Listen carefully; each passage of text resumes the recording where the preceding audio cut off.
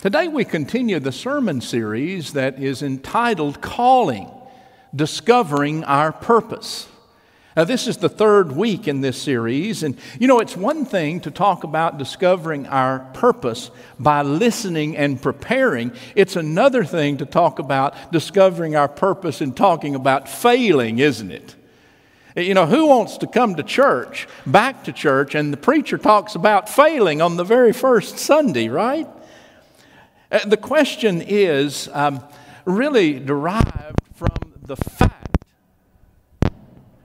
that all of us fail.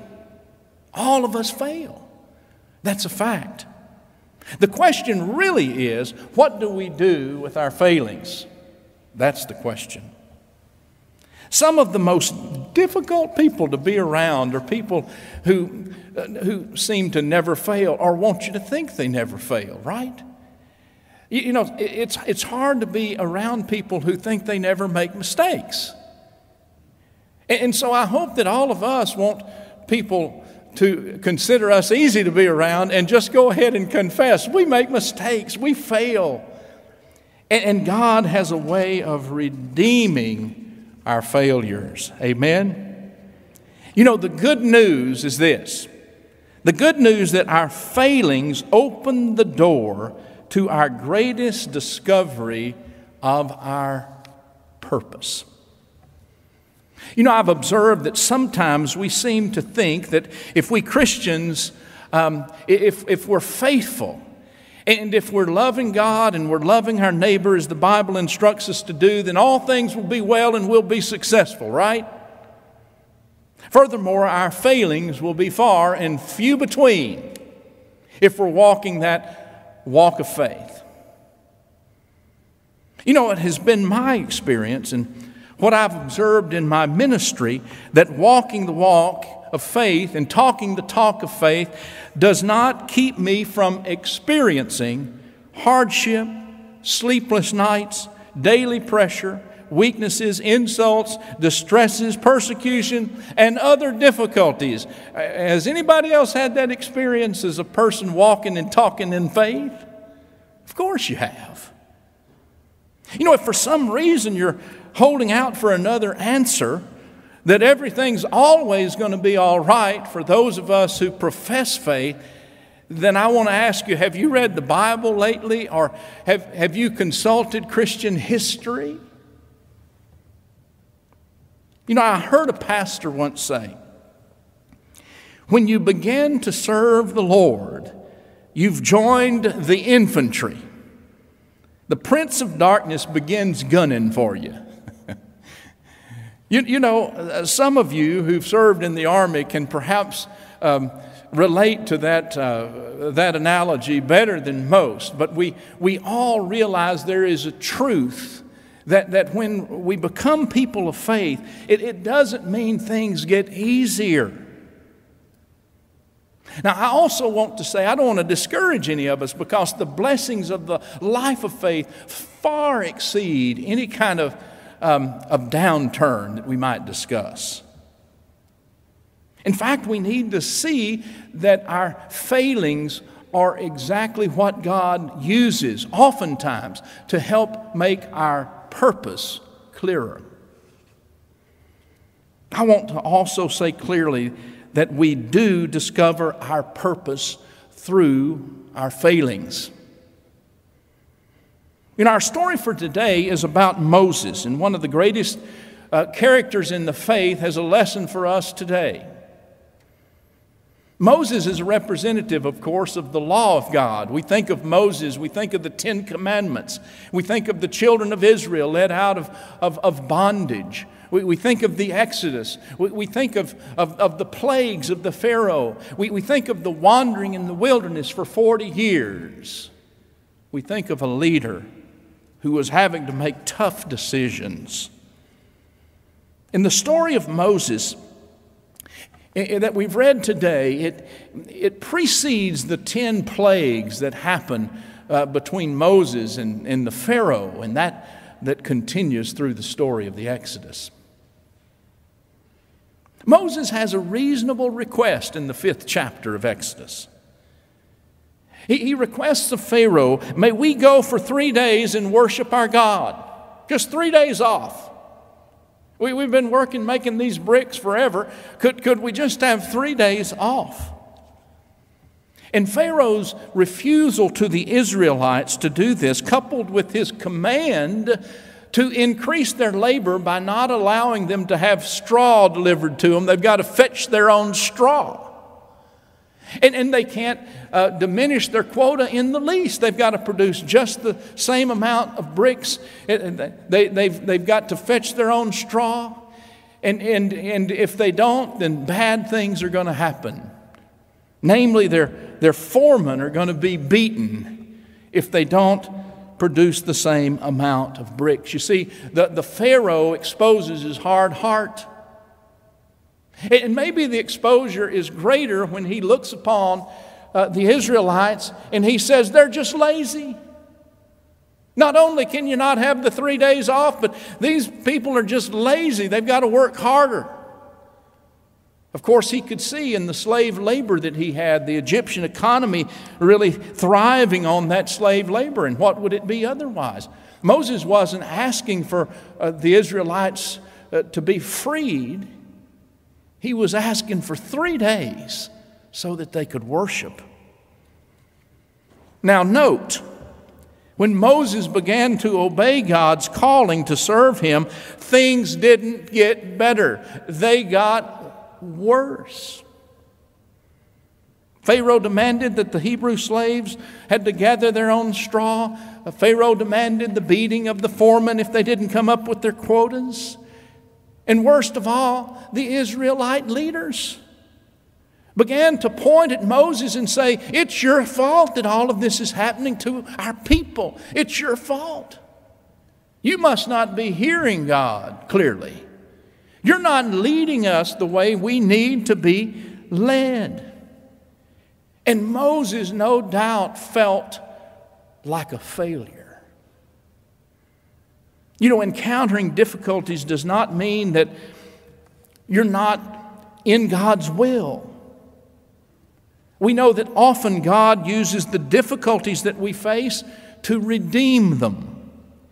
And the blessing is that we can even get clearer about our purposes in life by the way that we deal with our failings that come our way. Chuck Swindoll said in a book that I read years ago, but I took this quote down that sure applies today. The best framework for the Lord God to do His most ideal work is when things are absolutely impossible and we feel totally unqualified to handle it. What do we learn about a life of faith from Moses' experience? That's what we're going to talk about briefly this morning.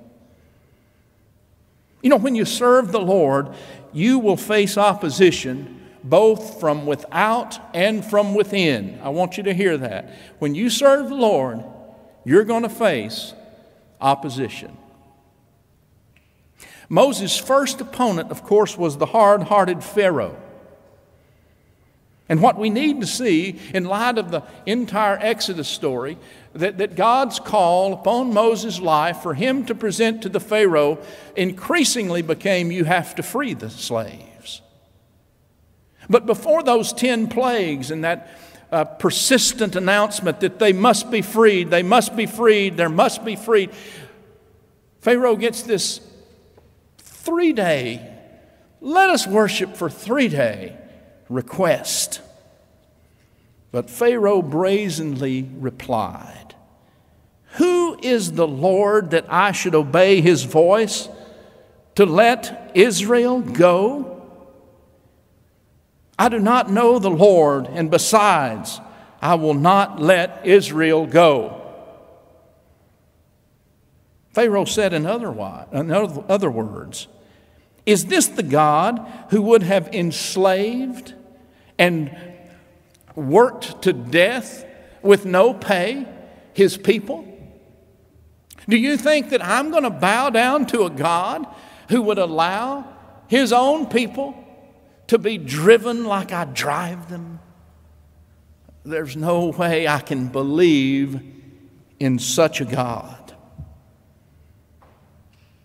You know, during this Lenten season, I want us to be reminded of something. Have you ever heard a challenge to the faith that goes something like this?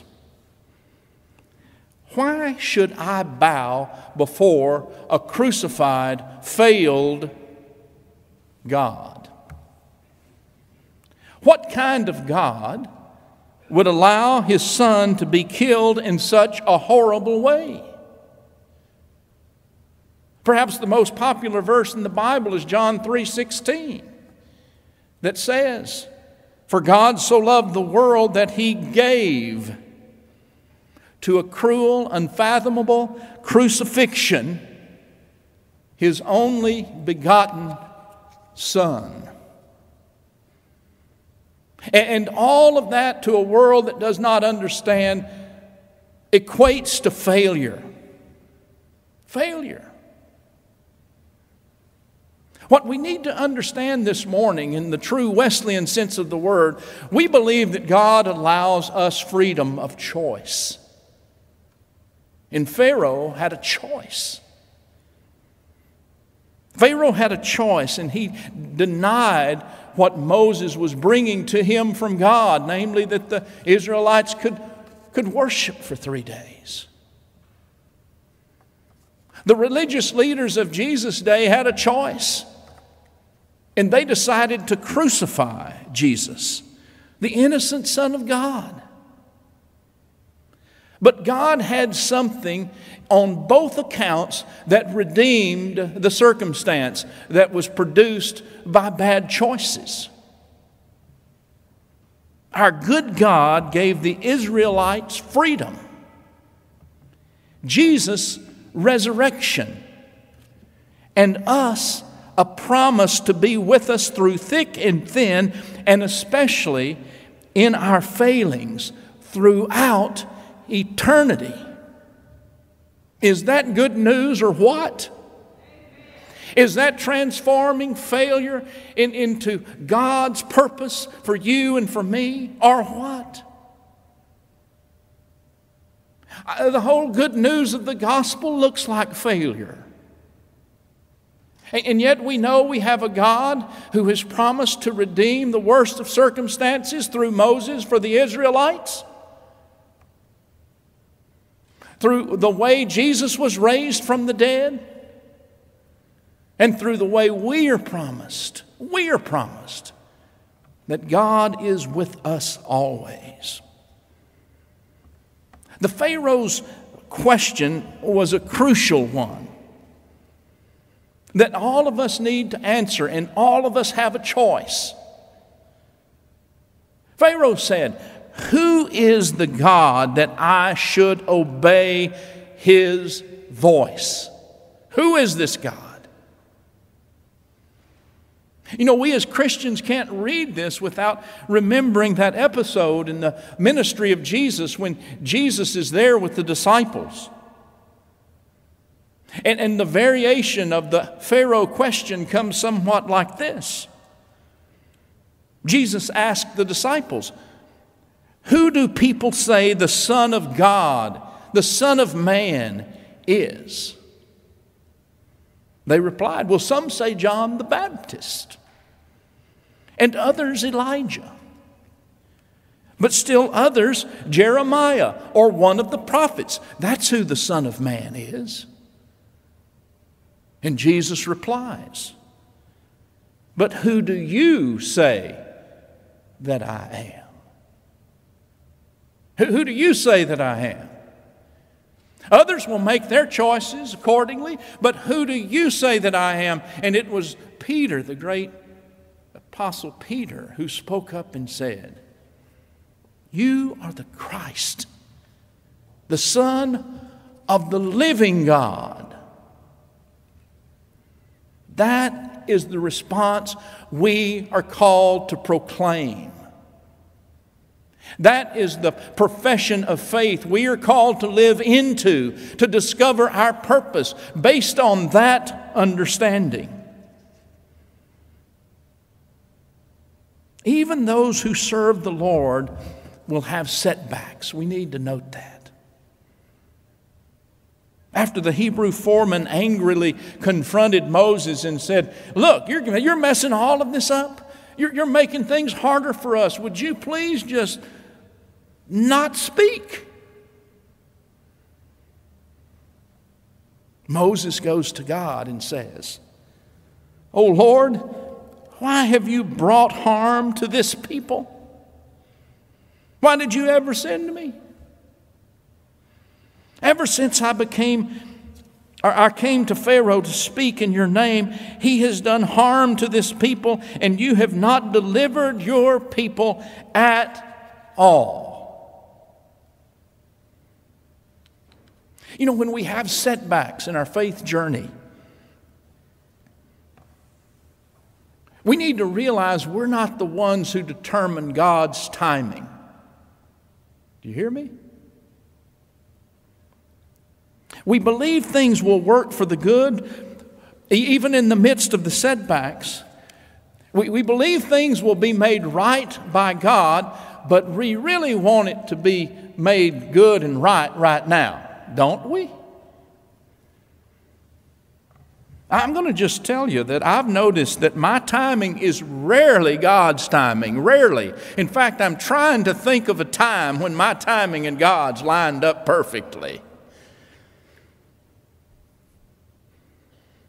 The word waiting is used over and over and over again in the Bible for people of faith, that it just doesn't happen on your time. We wait upon the Lord, and God speaks to us. Setbacks in serving the Lord do not necessarily mean that you or I failed, or even that we're on the wrong path. We all hope to discover our purpose as we trust the Lord for the lessons and we learn in God's time. You know, when it seems that you are failing, this is the best lesson that Moses shares with us. Pour out your heart to God in prayer, just as Moses did. Moses said to God, and he's pouring his heart out to God. I don't think that we can quite live into the emotion that Moses was feeling when he saw all of the hurt being done to the Israelites. He pours out his heart to God, and he says, "It didn't work, God. I did just what you told me to do.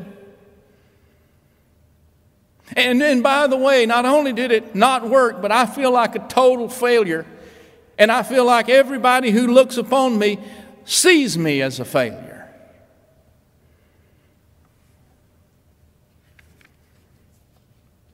What we learned from Moses was when things got really tough, when he experienced the setbacks, he went right to the source in prayer and poured out his heart to God.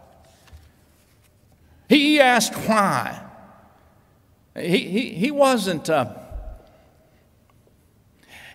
beating around the bush. He was putting it on the line. Why?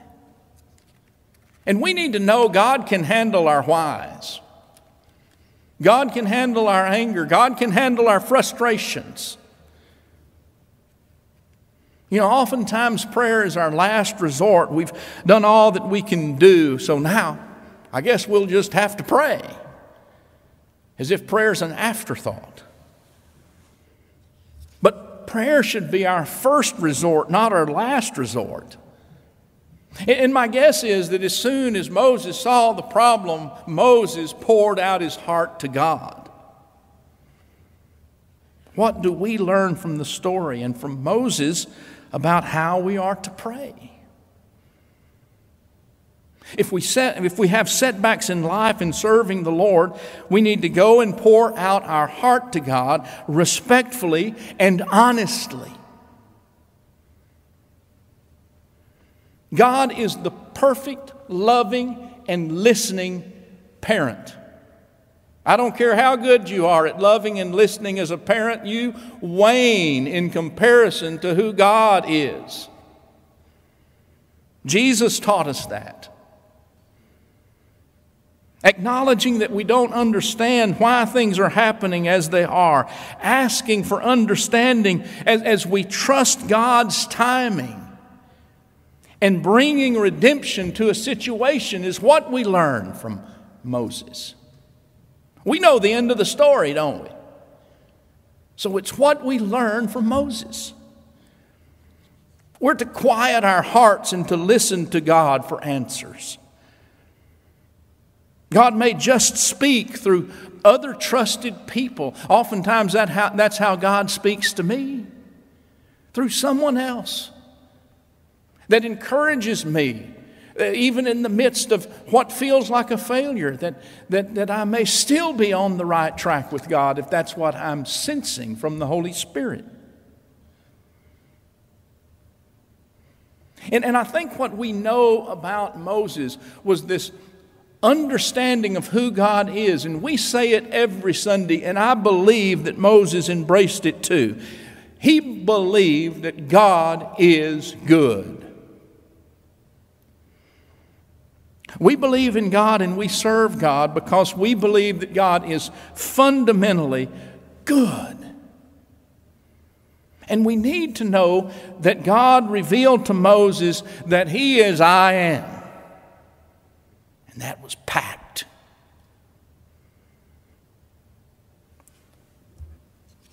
We believe that God is good, and God says to us, God is the living and the true God. God is the self-existent one. God is the beginning and God is the end. God is the promise maker God. God is the promise keeper God. God is good all the time.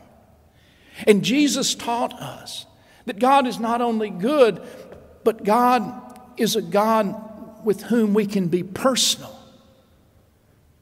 who is like the perfect loving parent. Therefore, we can pour out our hearts to God in the midst of our failings and know God is good.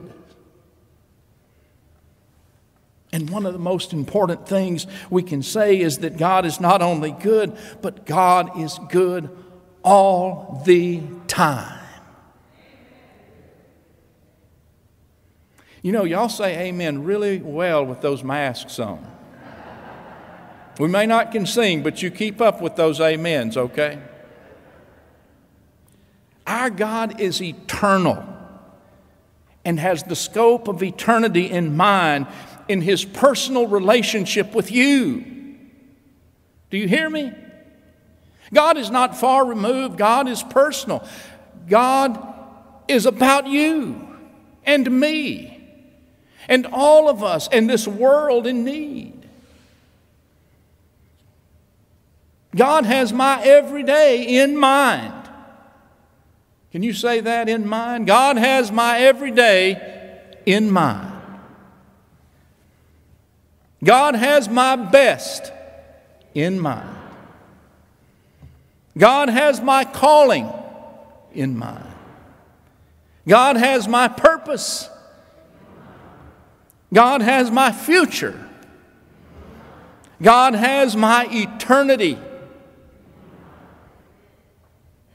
Our redemption isn't a matter of us doing something for God, but rather a matter of us recognizing what God has done for you and for me all the time through our living Savior, Jesus Christ.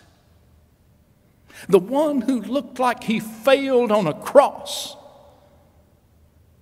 was raised from the dead, ascended into heaven, and visits us all the time through the power of the Holy Spirit. In closing, I want us to note what Paul said, the Apostle Paul said to his protege, Timothy. suffering hardship with me as a good soldier of Christ Jesus. No soldier in active service entangles himself in the affairs of everyday life so that he may please the one who enlisted him as a soldier.